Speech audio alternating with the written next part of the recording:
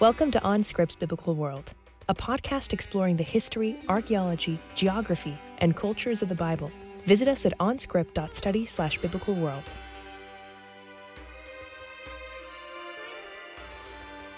Hey everyone, welcome back to the Biblical World podcast. This is Matt Lynch coming to you from Regent College in Vancouver. We hope that you're doing well. Thanks for listening to and supporting this podcast. If you'd like to give to the Biblical World podcast, you can do so by going to onscript.study/donate and find information there. If you aren't able to do that, that's totally fine, but we'd appreciate if you could give us a rating or review on Apple Podcasts or wherever you listen. If you just take a few seconds to do that, we'd really appreciate that because it helps people find the podcast and hear about it. So we're excited about the content here. We're passionate about history, culture, archaeology, backgrounds of the Bible, and hope you enjoy this, and we'd appreciate that help toward that end. So enjoy this episode. Thanks for listening. Welcome back, Biblical World listeners. I'm Kyle Keimer. I'm joined today by my co-host, Chris McKinney. Chris, how you doing today? Kyle, doing well. How are you? I couldn't be better. I'm pretty excited about today's chat that we have. We have a pretty awesome guest, Shlomit Bechar, who is a senior lecturer at Haifa University in the Department of Archaeology and Maritime Civilizations. And we're going to be speaking about her recent book, which just came out this past year, called Political Change and Material Culture in Middle to Late Bronze Age Canaan. And this actually... I love this book. This is such a great study and has so many interesting topics.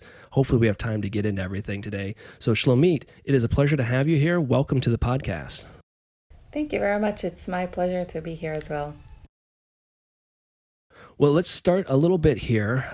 So you have been working at Hatzor. Give us a little bit of your connection, because Hatzor is going to be featured heavily in the podcast today. It's one of the major parts of your book. Even though you look at the broader world of the Middle and Late Bronze Age, and particularly looking at the way the material culture changes from the Middle Bronze Age to the Late Bronze Age and why it changes. Is it connected to political change? And you really do a lot of systematic analysis to, I think, really illuminate this transition. And these are really big questions that not only are relevant for the transition from the Middle to Late Bronze Age, but any of these archaeological periods that we have, because obviously these are all modern terms that we've created and tried to implement over the material, but they're not perfect. And if there's anything that we've learned over the last, say, 120 years of doing archaeology, is that they change. These terms change. We have to refine what they mean. We have to refine how the archaeology connects to the terminology, how that connects to the historical sources. And so I think in this regard, your book is a really excellent addition to this larger conversation. So with that said, can you just give us a little introduction to your connection to Hatzor so that we can kind of delve into the material culture there, because you are the expert at Hatzor, basically. Thank you very much.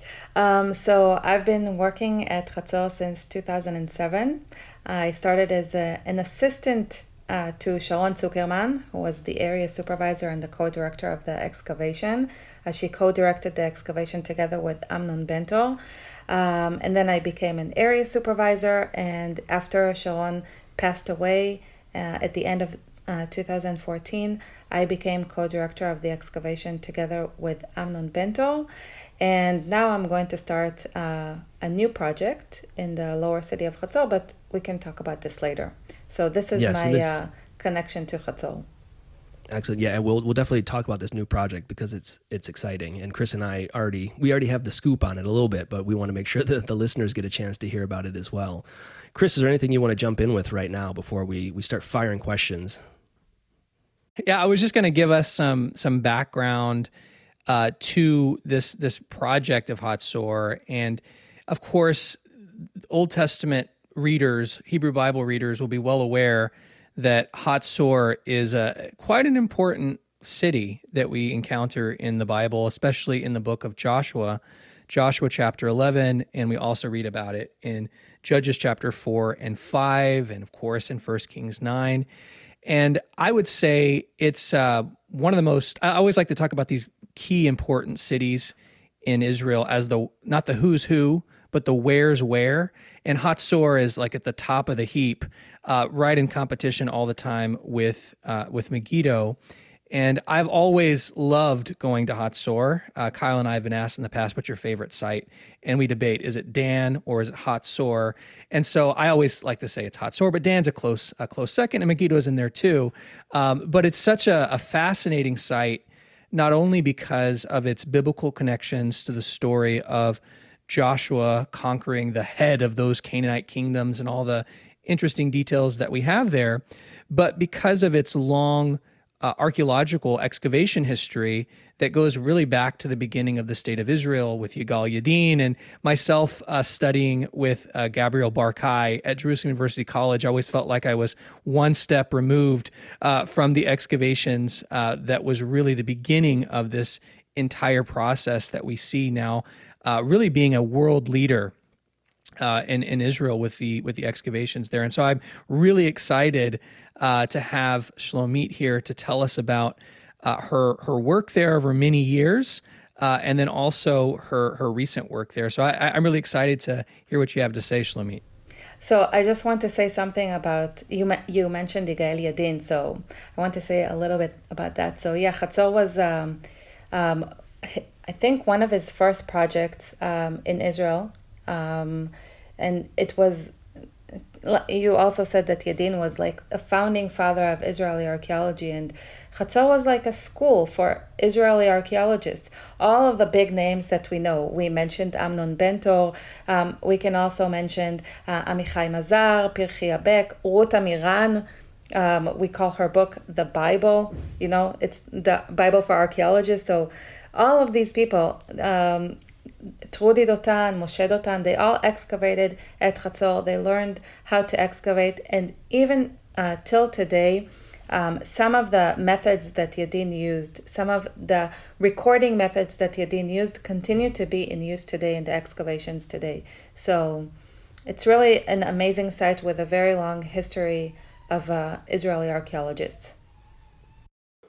And it was one of those incredible sites too that it really illuminated the Middle Bronze Age, and the Iron Age. And so I think that's one of the greatest contributions, is that for the time period back in the 1950s when the excavation started, the field of archaeology was still in its infancy, and here comes this massive, wide-scale excavation with the newest technology, newest techniques, shall we say, and it really transformed our understanding and set the tone for even the discussions we have about certain issues today, for better or worse, perhaps.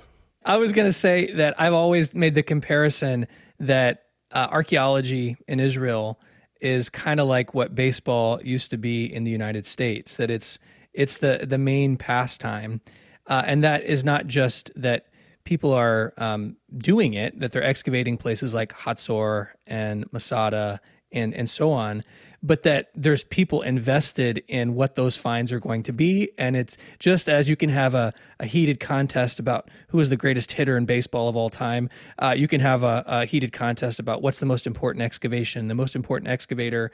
And it's been fun to not only watch that from a distance as an American, but having spent time in Israel doing my PhD and continuing to spend time as an excavator, see that tradition continue and morph in really fun and exciting ways.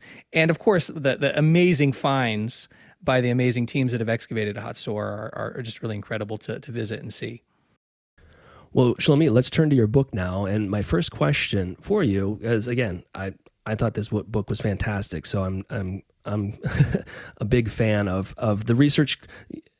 Yeah, and I'm not trying to just boost your book sales, by the way. I really I find that the research questions were really, really good, and I think your approach was excellent. And it really touches on, I think, bigger issues that, again, we face not only with this transition period, but the transition from the late bronze to the Iron 1, transition from the Iron 1 to the Iron 2A. And it sets, I think, a helpful precedent for ways of which we can evaluate some of these bigger historical questions. So what we want to start with is, what were your kind of two driving research questions in your book that you wanted to address? So first of all, I wanted to see when we are able to pinpoint the changes in the material culture between the Middle Bronze Age and the Late Bronze Age. And the reason for that is, first of all, there is a huge chronological debate about the Middle Bronze Age and when this transition happened, based on carbon-14, based on pottery, based on finds from other sites around the Levant.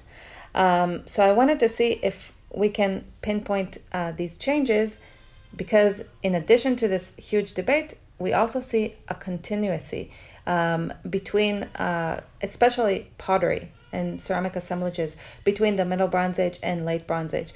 There has been many times that I've seen pottery that was collected in surveys, and when I look at this pottery and I'm asked what is this period, I say it's Middle Bronze, Late Bronze, something in this period, because there are many types that continue from one period to another, and if you only have bowls, for example, it's really difficult to identify the changes. So I wanted to look at the entire assemblage of Middle Bronze and Late Bronze Age pottery and architecture, and to see if we can pinpoint this change and if the change in architecture fits to the change in the pottery. So this was the first question. The second question that I wanted to understand is what led to these changes. We have two main political events or historical events that occur in the middle of the second millennium. One is the expulsion of the Hyksos from Egypt, which is the event that led to the dating as we know of the Middle Bronze Age and the Late Bronze Age. So the transition from the Middle Bronze to the Late Bronze is with the expulsion of the Hyksos. And the other event is the conquest of the southern Levant by Thutmose III in the beginning of the 15th century BC. Great. Well, and these, again, just to provide even a little bit more background with the whole Middle Bronze, Late Bronze transition.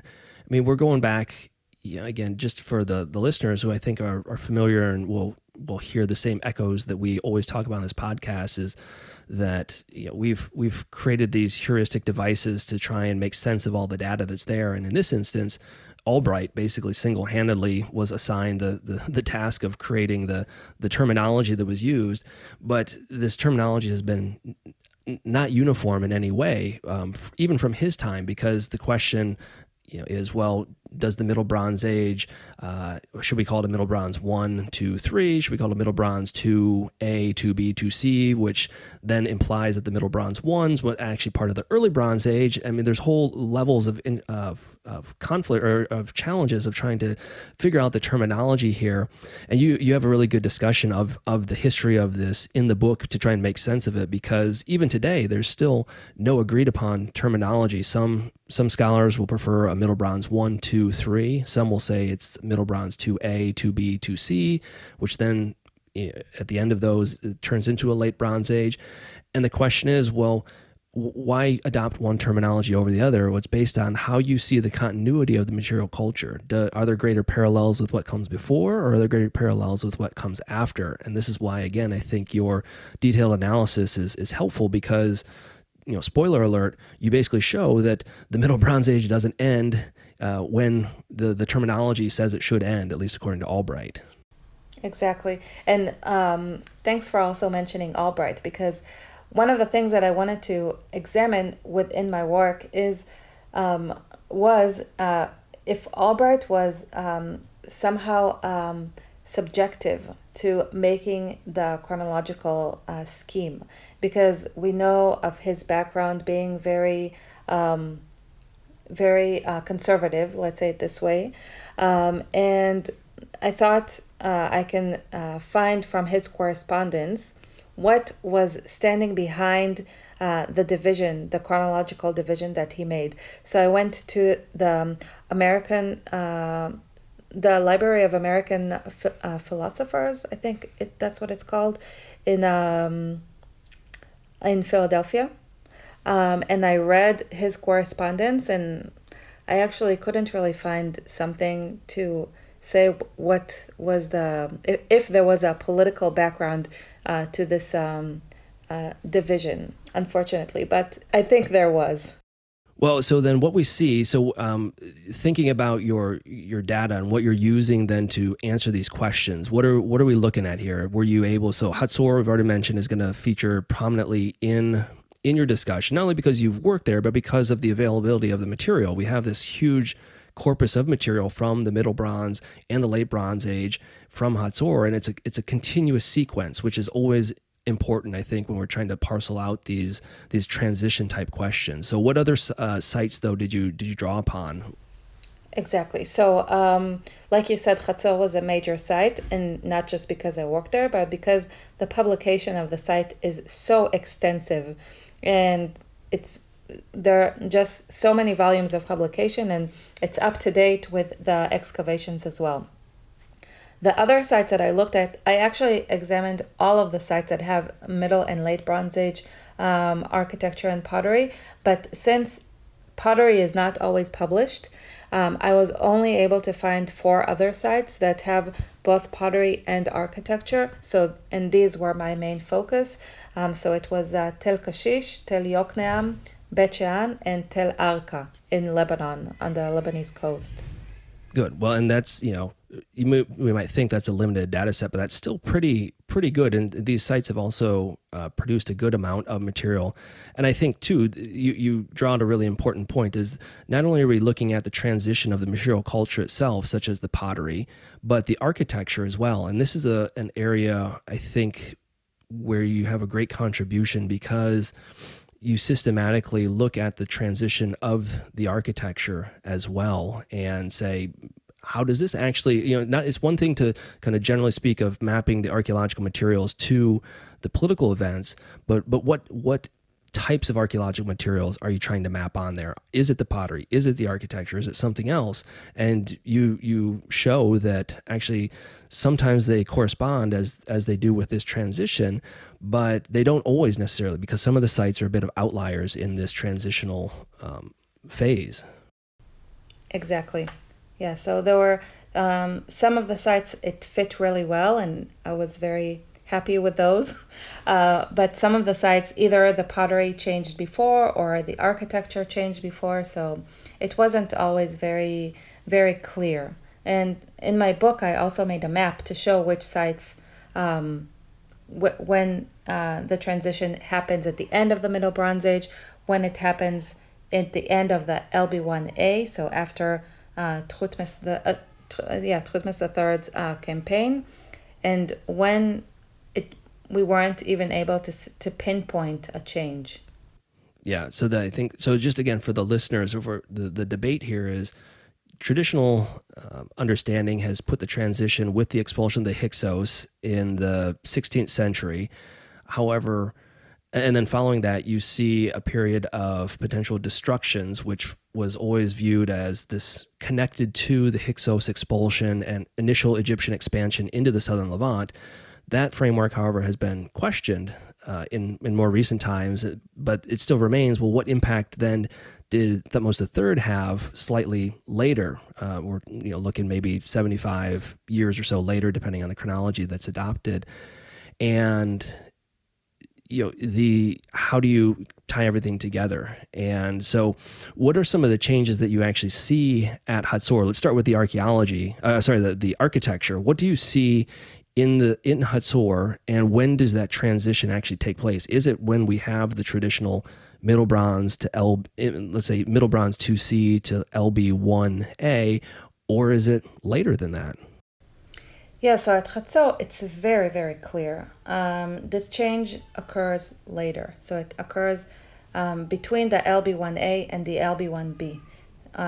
That's how we see it, this periodization. So we see a complete change of the plan of the city, the urban plan of the city, at the end of what we call stratum 3, stratum 2 or stratum 15 of the Acropolis, which is dated to the LB1. And so we see, for example, in one of the areas there is a temple, a double temple in the Middle Bronze Age.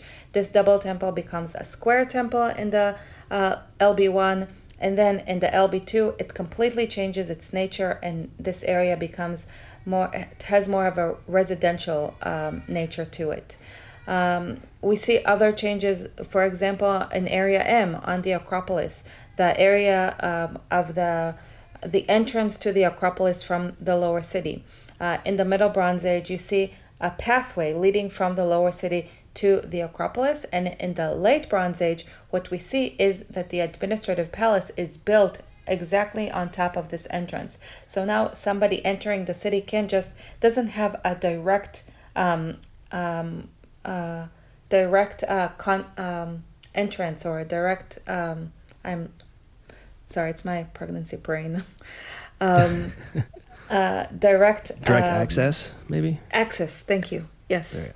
Direct access to the Acropolis, but they have to go through several stops in order to finally be able to enter the Acropolis. They have to give some kind of taxes when they enter, and then they go through this other big courtyard, and then they go up these large stairs. In each place, they have to make a stop and do some kind of ceremony or something like this. So I would just, to comment on the points here that are being made and to kind of like take a step back and also think about the historical background of Hatzor. I find it, like in this case, it's really interesting because we're kind of talking about two related streams of information. One is strictly the material culture that we see in the big picture of southern Canaan. And I know Hatzor is right on the border between whether it's northern Canaan or southern Canaan. And then this big transition that does happen, maybe in stages between what we call the Middle Bronze and Late Bronze. But you also have this at Hatzor where it's not like you're just digging this site and you don't know who the rulers were. At almost in every century, you have evidence of who was there. For instance, you mentioned we have Thutmose III mentioning it in his great city list at Karnak. We have Amarna letters from the 14th century. And we even though we don't necessarily know all the names of every ruler, we know that they were seemingly all Canaanites from the Middle Bronze to the Late Bronze. And so what you're really talking about is looking at this site as the key site maybe for the entire region and trying to use the work that you're doing here to say something about the site, but also much bigger for the entire region and how that transitions from the Middle Bronze to Late Bronze Age. Would you say that's a right way of arguing the main point of your book? Yeah, I would say that Hatzor, what happens in Hatzor does reflect or could reflect what happens in the rest of the country. But it's not always necessarily the case because Hatzor was such a big site, such a large urban center. What happens in this urban center is not necessarily what we will see happening in small rural villages, for example, like Kashish and Yokneam. So in a way, Hatzor may reflect what we see in other large centers, but still, when we look at what happens, for example, I examined also Kami de Loz, which is a very large site to the north of Hatzor.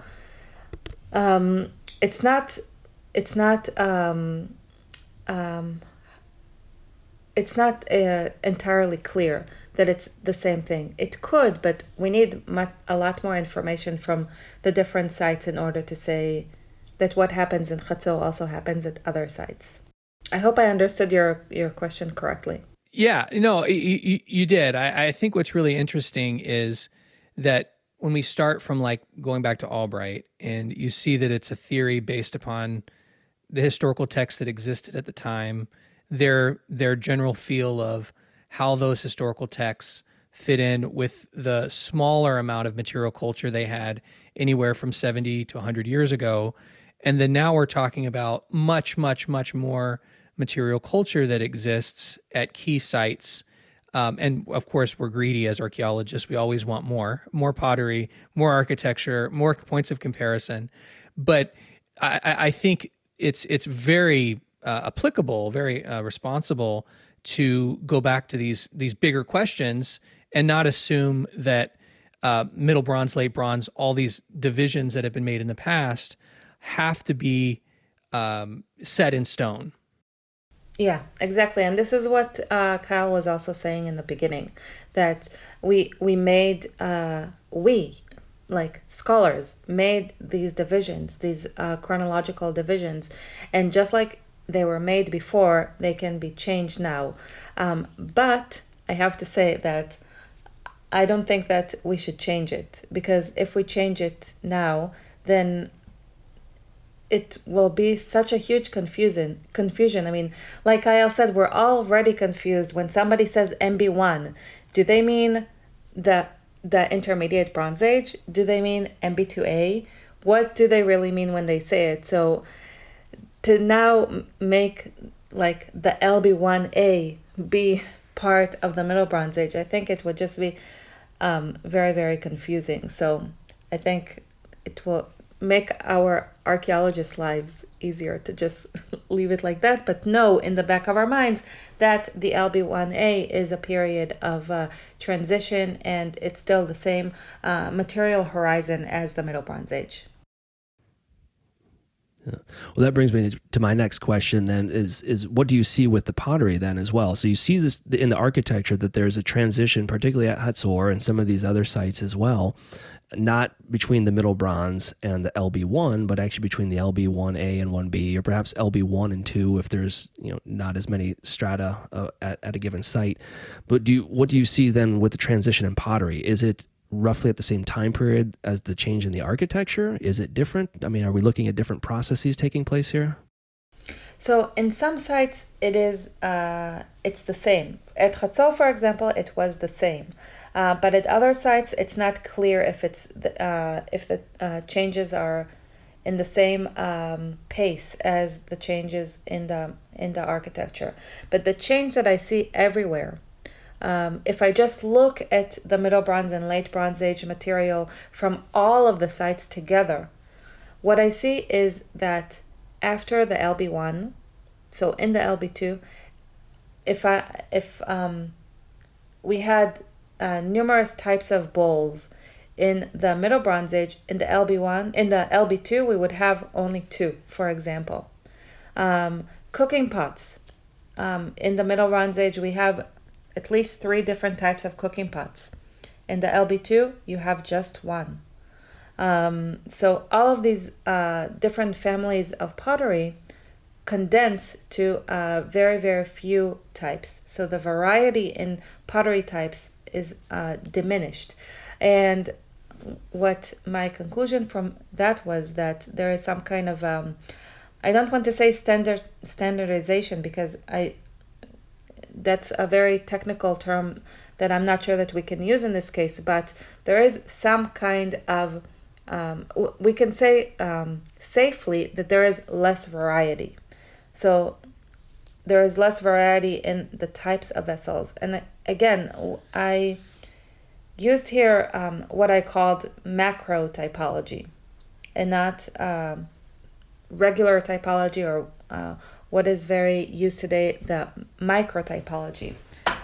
So, when you make a pottery assemblage, or when you make a pottery typology, you say that this is a bowl with a rim that is turned out, or the rim is turned in, or it's a simple rim. I didn't look at the rim types at all. So what I described now would be a regular type of typology.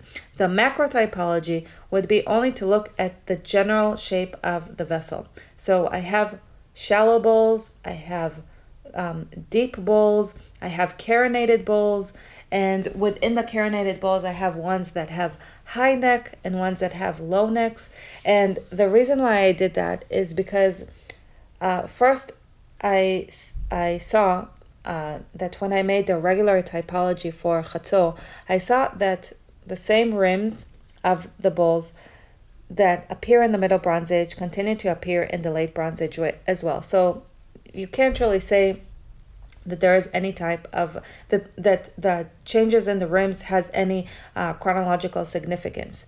However, what I did notice is that the depth of the bowl changes between these two periods. And also the diameter of the bowls also changes between these two periods. So this is what I focused on in my study, to look at the bigger picture. So not look if the rim is going a little bit this way or that the other way, but look at the general shape of the vessel. And I think that's such a great way to kind of step back, because it allows you to bring into focus the bigger picture, actually. And it's perfectly fine to create these typologies that are very specialized, and I think there's benefit in that, but we don't want to lose the forest for the trees. So I think it's helpful to do it the way that you're talking about, and look at this micro typology, because there are clear patterns that show up at that level in the same way that you can trace out patterns at a micro level as well. And each one's going to allow us to say something different about the archaeology and address just different questions. And so for you, when looking at this, I know in the book you talk about the potters that are making this and different kinds of specialists. Could you tell us a little bit about what you see happening with the pottery and those are producing it, and how they're connected to kind of the bigger political picture? Yeah, so first, let me describe a little bit the pottery in the Middle Bronze and the Late Bronze. So in the Middle Bronze Age, we see that the pottery is very well made. We have lots of pottery that is slipped and burnished. The decoration is very precise. The painted decoration is very precise. I don't know if you've ever burnished a vessel. We talked about this before, but burnishing a vessel is a lot of work. And you can only put so much energy into a single vessel if you know that somebody's going to pay you at the end of the day. And in addition to that, the shapes in the Middle Bronze Age are much more varied, like we said before. We have vessels that are the walls are very, very thin. The firing temperature is higher. We have this metallic sound to some of these vessels. So we have very highly technological made pottery in the Middle Bronze Age. In the LB2, everything changes. The pottery is made much more sloppy. You see bowls that have a distorted rim because of the way that they were dried and the way they were fired. You see the decorations are no longer slipped and burnished. Sometimes we have slip pottery, but never burnished. And the painted decoration is also very, very sloppy. So what I suggested was that in the LB2, the pottery is kind of like mass-produced. So it's like somebody's trying to make a lot of the pottery. And the other thing that I suggested was that in the Middle Bronze Age, the potters were attached to the palaces, attached to the rulers. And the rulers were the ones that were giving them their income. So they knew they had a secure source of income, which came from the palaces. But then in the Late Bronze Age, in the LB2, we start having imported goods and lots of different types of goods that are under the control of the palaces. And so what I suggested, my theory was that at this point, the local pottery goes out of control of the palaces, and the potters become independent potters. They have workshops. The workshops might have several potters from the same site, from different sites. This is not something that I can say, but the workshops are no longer attached to the palaces. So now they don't have time to put so much effort and so much energy into making a single vessel, and they have to make many vessels in the same amount of time that they would take to make just a single vessel. I'm glad you pointed that out about the trade being a key component in this time period. And maybe our listeners have heard of or read the book 1177 by Eric Klein, which has a recent edition that really describes this worldwide trade throughout the Mediterranean.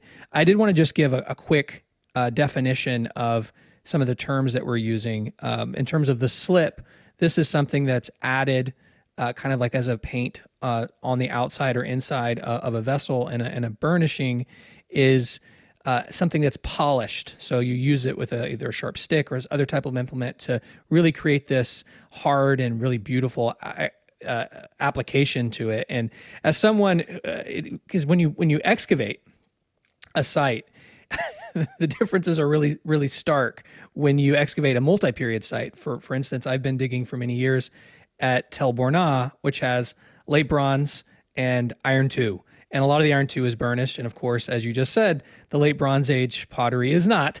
And we affectionately call it the Canaanite crappyware because it's ugly, huge. I can't tell you how many times we've shaked our heads at the potter who could make such an ugly piece of a base that has huge amounts of rock in it, and you're just thinking like, wow. And then right beside it, you have these beautiful pieces from Cyprus that are amazing, really each one a work of art. And so it's fun to think about Hatzor, you having kind of the same picture at a mega city, and we having the same thing at a smaller site, which characterizes this region as you're indicating. But just wanted to give our audience some clues of burnishing and slip. These are technical terms that we're using, but we find them across different periods. Sorry, I wasn't listening to anything you said, Chris. I was busy burnishing a bowl right here, and it's pretty challenging, I have to say. It took all my concentration, so I'm sorry. All right, so we see a transition then in the pottery. At least Hatzor is connected to changing the architecture. So then let's add another layer. So we've looked a bit at the archaeology. What then, you've already mentioned this, what are the political events, and how then do you see these connected at Hatzor and perhaps at some of the other sites as well? Because you mentioned obviously the Hyksos expulsion, but then the next big thing that takes place in Canaan is Thutmose III's campaign in the 15th century. Yeah, so this campaign starts a whole new chapter in the history of the southern Levant, because after Thutmose III conquers the southern Levant, the whole administrative system of the entire country changes, and now all of this, the cities, from being independent city-states, are now vassal states, and they have to pay tribute to the Egyptian king. Before, they didn't need to pay tribute to anybody that we know of. And now they have to, some of their income has to go to a different entity. And this will continue until the end of the late Bronze Age. So this is a major event that is not just political and affects only the heads of the cities, but it trickles down, because now people have to pay, most probably they had to pay more taxes, the regular taxes that they needed to pay their own rulers, and the extra taxes that would need to be taken to the Egyptian king. So I think that this political event, this historical event, is the major event, because when you think about it logically, the expulsion of the Hyksos from Egypt in the middle of the 16th century, they fled from Egypt to southern Canaan, or to, let's call it the central Levant, or the Levantine coast. Maybe they fled there. How would this event change? I'm just thinking out loud for a second. How would this event change the material culture in such a way that entire cities would be rebuilt? And on the other hand, you have this the conquest of the entire country, and possibly also new dynasties in some of the cities, because we know that this is an Egyptian behavior to take the sons of the kings and give them a re-education in Egypt and then bring them back, so now they are loyal to Egypt. And we also know that the Egyptians made mass deportations of the local population to different parts in Egypt. So this would have a much larger influence on material culture, in my opinion, than the expulsion of the Hyksos. I just like to comment on this as well, because I think you make such a good point about the Hyksos. The Hyksos, of course, are shrouded kind of in mystery to some extent, mainly because we have ancient authors even describing them, connecting with the Israelites, and even mistranslating them, being shepherd kings or rulers of foreign lands with their proper translation. But I think your point about using them as a catch-all explanation for a transition around 1550 BC, and then comparing that to Thutmose III's systematic campaign, which includes hundreds of cities and lots of texts, which describe, among other things, the first military campaign in world history with battle strategy, the conquest of Megiddo against Mitanni. They're not exactly the same kind of event. And so, I mean, even if we think about Hatzor and bring up the question of, who conquered it with the Israelites and so on, and thinking about another adjacent site in the story, Jericho, that also is brought up. Like, Jericho, it was destroyed by the Hyksos or the Egyptians around 1550 BC. Like, based on what? Because we have one text that says that the Hyksos were chased to Sharuchen in southern Canaan, and then suddenly every other Middle Bronze Age city that comes to a destruction around that period somehow is connected with the Hyksos. I think that your point is a really good one, just because the disparity in the historical record between a comparison to what we have with the Hyksos compared to what we have with Thutmose III there's really no comparison.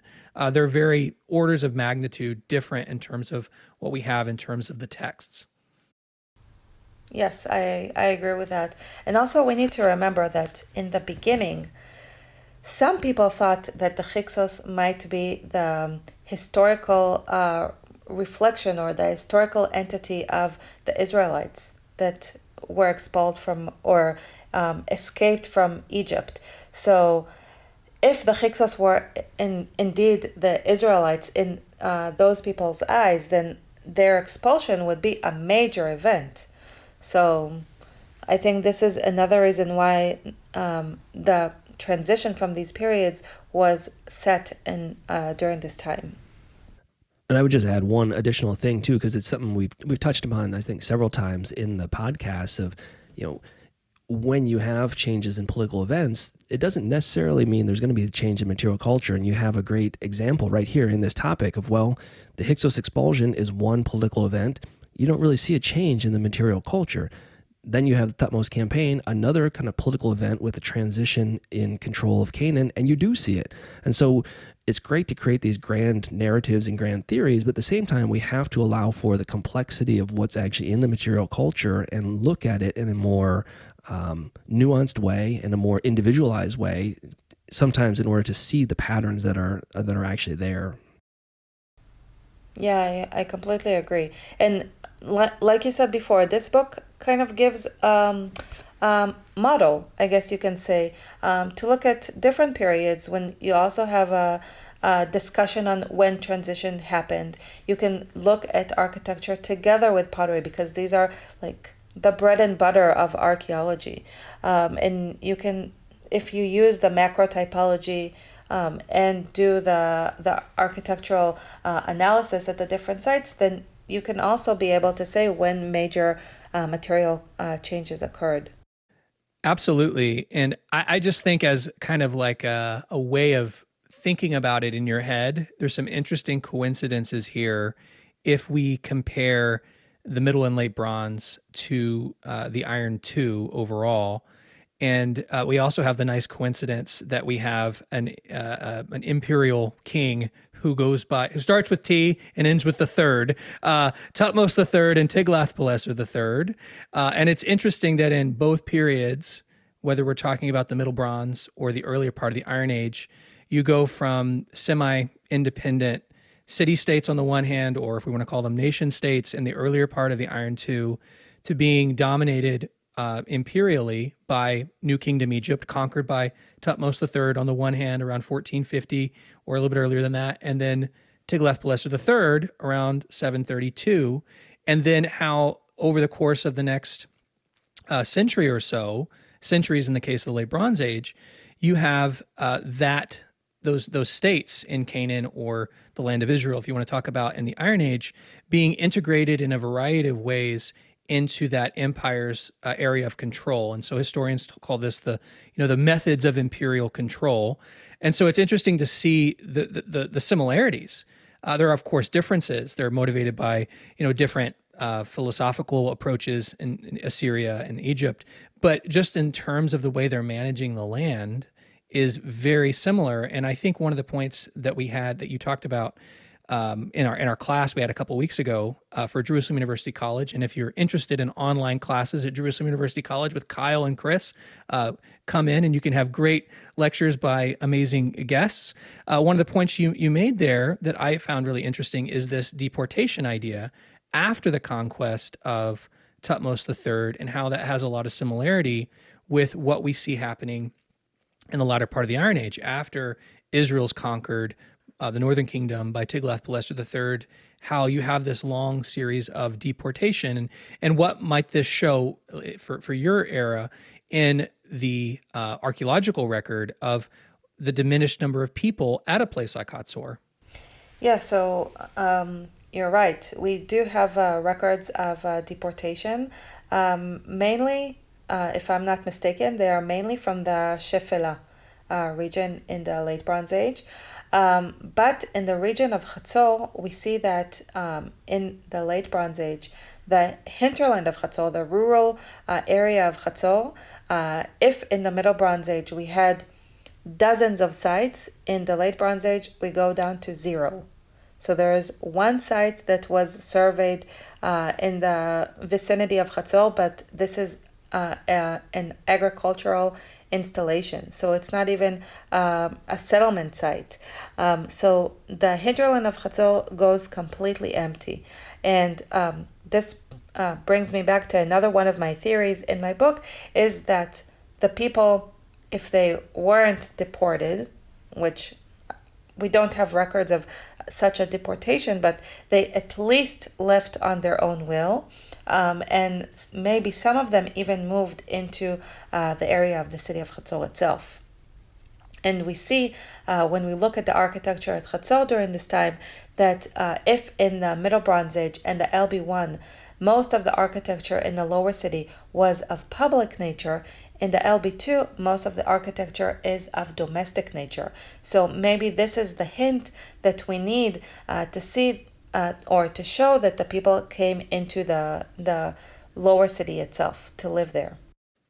I think this also highlights, again, if we kind of bring this full circle, the great achievement of the excavations at Hatzor and just the specialness of Hatzor, because it's only at a place like Hatzor where you can start at topsoil and immediately get back to the 13th century, and then go all the way down to Hatzor's beginnings in the Middle Bronze Age over a massive area. In case you don't know how big Hatzor is, it's over 200 acres. The city of David is 10. So it's a massive site, and it's dedicated. This information that you're coming out with now is really fascinating, but it's only through the hard work that you guys have put into it, as well as this amazing site that has been preserved, and thankfully no one built on top of it to have to mess with all that later stuff to be able to get to this cool Canaanite transition that you're talking about. Yeah, so this is one of the major advantages of the lower city of Hatzor. Because, like you said, after the destruction of Hatzor, sometime in the middle of the 13th century, the entire lower city is abandoned. And it was never, ever settled again. It's now a huge agricultural field. There are cows and horses and goats, and they grow wheat there. And so no one ever built on top of it. And like you said, 1 foot under topsoil, you reach the Late Bronze Age. And this is amazing. You reach walls, like the top of walls, you reach floors not much below that. And everything was preserved very, very nicely. And in addition to that, we need to remember that the site was destroyed in a huge conflagration in the LB2. There is a debate whether which stratum was destroyed, but this destruction led to a very well preservation of the finds. in the lower city and on the Acropolis as well. But if we're talking about the closeness to the topsoil, and that you don't have to dig too far to reach the, let's call them the goodies. That very, very good, very apt. I do have a question related to the destruction, and we're going to avoid the question of who destroyed it and how that connects to the Bible. I will just say that many people who see some historicity to the biblical story would connect the final destruction of Hatzor, at least in some way, to Joshua 11 and the campaign of Joshua that destroyed Hatzor, the king, or the head, I should say, of all those kingdoms, which to me personally, I think has some real nice, strong echoes between the two stories. But I did have one question that I wanted to ask is because it's been, this question of who destroyed Hatzor has obviously been at the forefront of even the earliest excavations going back to Yadin and others. What is the current belief about how many times Hatzor was destroyed by fire during the Late Bronze Age? Because I've heard others say in the past, it was destroyed a couple times, 3 times. But based upon the current work I've seen that's been published, it only really has a single destruction that you mentioned in maybe the mid to late 13th century. Is that correct? That is 100% correct. Actually, just recently an article was published in the Journal of Archaeological Science Reports about the destruction of Hatzor in the gate in Area K. This is the northeastern area. And they show there that they did microarchaeology, let's call it this way, microstratigraphy. And they took almost 90 samples from the section of the gate, and they showed that from the Middle Bronze Age to the end of the use of the site or the gate, and they showed that throughout this entire time there's only one episode of a destruction of a large conflagration. So there is no destruction between the Middle Bronze Age and the Late Bronze Age. Yadin says that there is a destruction level, but this is only based on an ash layer that was found in one of the rooms in a residential building in Area C, which is the area in the southwestern corner of the lower city, but nowhere else in the entire site. So I don't think that an ash layer in one, even if it was the entire building that was destroyed by fire, just one residential building doesn't reflect on the entire city itself. So there is no destruction between the transition from the Middle Bronze to the Late Bronze, and in the Late Bronze Age there is only one destruction. And in the article they also show it very nicely that this destruction is most probably dated to stratum 1b. So this is the middle of the 13th century. And what in a recent article, one of the opinions that was described, which is also my opinion, is that following this destruction, there was a short-term occupation on the site, which is stratum 1A, which is the end of the 13th century. Which you like to call the Deborah and Barak phase, based upon what we talked about. I'm just kidding. I'm just kidding. That's a joke. That's a joke. Yeah. So that's fascinating. I did see that article, and it's really interesting and great visuals to see how they visualize the destruction of the gate. And so I just wanted to clear that up because it is something you read about all the time, and our listeners definitely want to know about the early date versus late date conquest and so on. And Hatzor is a big part of that discussion. So thank you for setting the record straight. I appreciate that.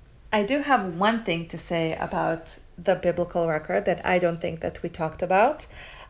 It might open a whole new area of discussion, so we probably shouldn't get too much into it. But you have to now, though. You have to. I think that at Hatzor we see so much evidence for ruin cult.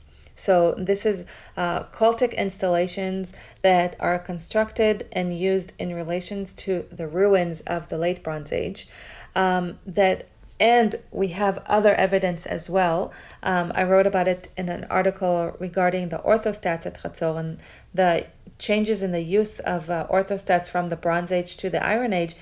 And what I argued in this article is that the biblical narrative is appropriating the destruction of Chatzor to the Israelites. Maybe it was the forefathers of the Israelites or the forefathers of these people came and they saw this destruction, and they said, who else could make this huge destruction if not us? So I think that if you ask me who is, or you didn't ask me who destroyed Chatzor, I'm still not answering it, but my answer is that the destruction was appropriated by the Israelites, even if they are not the ones that actually created this huge destruction and gave us these beautiful destruction layers. Yeah, I think that's fair. And the thing I'd say about such a reconstruction is looking at it from a historical perspective, how would we ever be able to tell the difference? You know, that's always the hard part is when you start with an assumption, either way, it becomes, but the key point is that there's good evidence at Hatzor was a major site in the late Bronze Age, which seems to be reflected in the Bible. And, you know, it depends on where your starting point is to how you're going to reconstruct the evidence. Yeah, but we have carbon-14 dates for the destruction, which are much earlier than the Israelites. You could say that it was proto-Israelites, these, like we say, these unseen people that lived in the outskirts of Chatzor, and they're the ones that destroyed the city. But this really isn't something that we can, the only way that we can know who destroyed Chatzor is when we find the stela that says, I was here and I destroyed Chatzor. And my name is Yehoshua. Exactly. Well, on that note, you know what? I actually almost found the Middle Bronze archive at Hatzor when I was working there.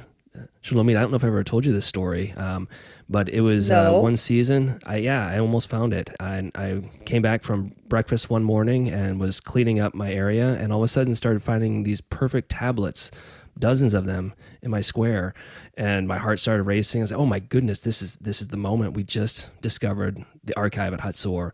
And as I'm cleaning one off and holding it very gently, I flip it over, and I'm like, "I can actually read this. This is incredible." Soap. It said soap.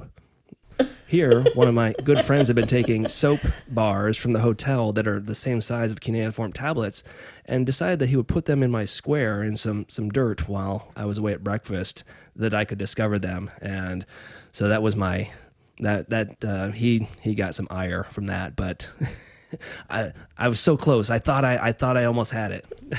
Well, that's a really great story. Well, as we wrap up here, could you tell us a little bit about the plans for your future excavations that are coming up this summer in the Lower City? Yeah, I would love to tell you about it. So this summer, we're going to start a new excavation in the Lower City of Chatzor, which is going to be focused on two areas of excavation. One area is right next to the Orthostats Temple. This is a very large royal monumental temple which was established first in the Middle Bronze Age and continued to be in use until the end of the Late Bronze Age. This is where the very famous lion orthostat was found. Also, this is the only place where cuneiform tablets were found in their original context. So we have two liver models that were found in this temple. So we're going to expand the area of excavation and hopefully find some auxiliary buildings that go together with this temple. We don't know what to expect to find there because this area has only been excavated by Yadin. The other area that we're going to excavate is actually has never been excavated before. So Yadin opened two trial squares in the middle of the site, and in both these squares he found residential remains, And our area is right between these two squares that he opened. So we're hoping to find a residential quarter and excavate some just domestic buildings. And then we will be able to compare between monumental public architecture and material culture to the domestic private material culture and architecture. And this will leads to so many research questions that we have regarding Chatzor, regarding the use of the environment of the site, and the differences in the access that people had to some of the resources in the city and outside of the city, changes or differences in consumption between monumental royal architecture and private architecture, or people that lived in these different kinds of buildings. So one of the most interesting and important questions that we have is to understand who exactly lived in the lower city of Chatzor. So this is something that I recently talked about in a Bar article that I published on who lived in the lower city of Chatzor. Because we have in the Middle Bronze Age, we have at least two tablets that talk about very high status people that live in Chatzor. One was found in Mari and talks about Babylonian messengers that lived in the lower city of Chatzor. And the other one was actually found at Chatzor itself and talks about a woman who owned several assets in the city of Chatzor and the city of Gilad. And she's sued by three men for these assets. She luckily wins this trial, but she lived in the lower city of Chatzor. So this was a wealthy woman that had assets in the city. So we know that at least in the Middle Bronze Age, there were wealthy people that lived in the lower city. In the Late Bronze Age, the picture is unclear because we have no information about this. But one of the things that we hope to find out during this project is to know who actually lived in the city of Chatzor. So this would be a great, this is one of the main biggest research questions that we have for the project. Great, thank you, Shlomit. We'll actually put a link up to the excavation webpage for people that are interested in following up a bit more with Chatzor and also with your project. And again, we'll put a link up for your book, which was published by Eisenbronze, again, Political Change and Material Culture in Middle to Late Bronze Age Canaan. So, Chris, any last parting thoughts before we sign off here? Yeah, I have to. We are with an eminent excavator of Chatzor, and every other year there's a article published in Bar about where this archive is. Let me just say one thing, and then I'm going to ask you, the hot button issue, where you think it or maybe they are, because I've heard you talk about maybe multiple ones. And just to set the stage for this for our audience, a discovery of Chatzor's archive or archives would be extraordinary, not only because it would be from the same time period as the Canaan era, but we have almost no texts. Most of them come from Chatzor. And so if they were to stumble upon a room filled with hundreds or, dare I say, thousands of, not bars of soap, but cuneiform tablets, it would be extraordinary. And of course, administrative tablets, all those would be great, but some literary texts, similar to what was found at Ugarit with the Baal cycle, the Epic of Akkad, and so on, that's really what we are all hoping for. This is for Bronze and Iron Age archaeologists, this is like the holy grail of what could be found at this great site. So with that set up, Shlomit, where are they? Yes, so like you said, I am convinced that there are several archives at Chatzor. Not only one dated to the Middle Bronze and one dated to the Late Bronze Age that we know exist because of the documents that already come up from topsoil or in much later context, but because we see in other sites. You mentioned Ugarit. In Ugarit, we have archives in people's houses. merchants' houses. Maybe one of the most exciting document was found in the merchant's house about how they need help from Egypt because the enemy is like blowing at their necks, like we say, and they're dying of hunger because they have no more food. And these were found in people's houses. So one of the places I'm sure that an archive will be found is, of course, the administrative palace of Chatzor, but I also think that we will have archives in just regular domestic buildings, and also probably in a royal temple.